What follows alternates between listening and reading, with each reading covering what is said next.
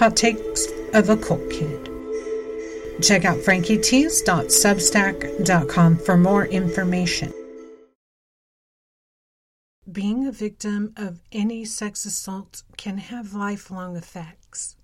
This is mostly misunderstood by the public at large, but hardly is there a serious awareness of the type of struggle we go through. When someone invades your sexuality visually, by touching, or by inappropriate conversation, all of which the government classifies as sexual assault, the invasion is of your sense of self. We are social sexual beings, and it strikes at the heart. Being at the place we were abused, our own bodies, for the rest of our lives, means many things. One of the things we often have to deal with is triggering memories around physical maintenance, such as showering, grooming, and the like. Spending time on ourselves requires being in your own skin. Often, the attack or ongoing experience left the victim with a desire to get away from the scene of the crime, which in this case is the body they inhabit. That's a serious issue to deal with. The assault often comes with a lingering guilt or shame that we could have done something to prevent it, or we should have done something to stop it. That in some way we deserve it. That is often something that an abuser imparts in some sort of put down or in the act of aggression and ownership alone. So a reminder of the hurt is there when you see your own reflection, when you are alone, and when you're with your thoughts. Even when you've done the work and it's still a struggle to deal with the image of yourself that was forced on you, it could be that you're sexualized too young, or that the person you were assaulted by is family, or that it was so violent or sudden your brain didn't get a chance to process it. Manifesting these lingering effects makes us struggle with our own appearance, often fetishing something to overcompensate or become unresponsive to bodily needs, because dealing with them accompanies unwanted memories and thoughts. I ended up dyeing my own hair, losing weight, and changing my name to gain a sense of self. I became a dance performer and gained a new sport-level control over my body, which instills confidence, one which I could never develop before the possession of sexual abusers at a young age.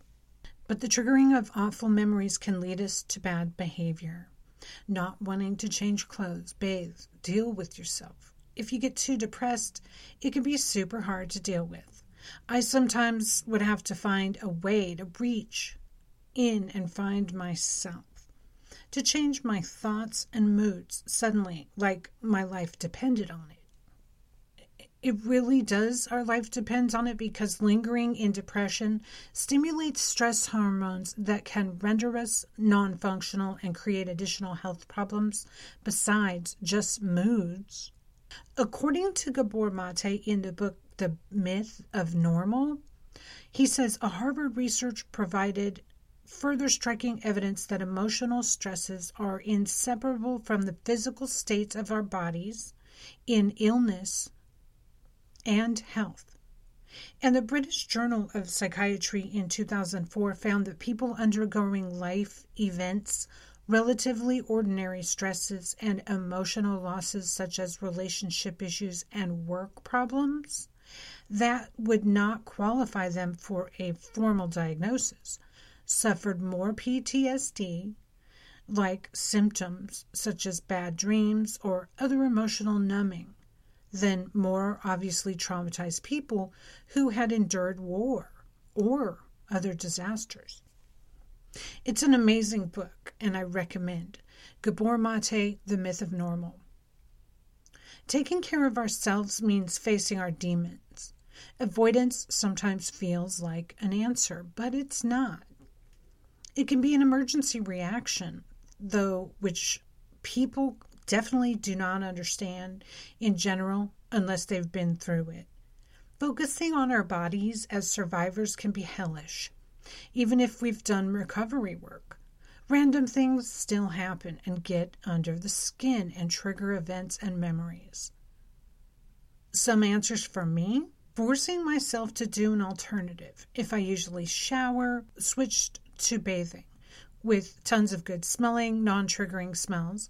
Enriching smells has been very effective for me, such as oils and baths, certain candles or scents, as well as changing up the routine to make sure I'm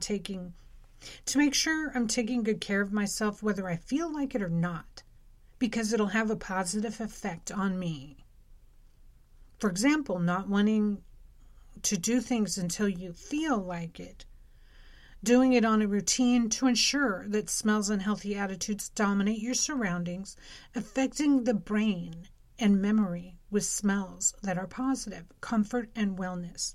If we slip, smells of the body odor can often trigger awful memories, and then it can become a cycle like it was, a cycle of unwellness.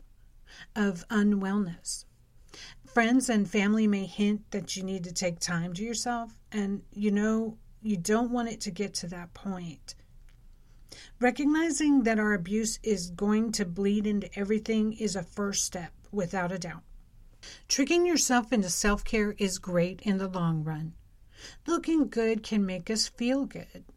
Feeling good can help us be functional and mentally well.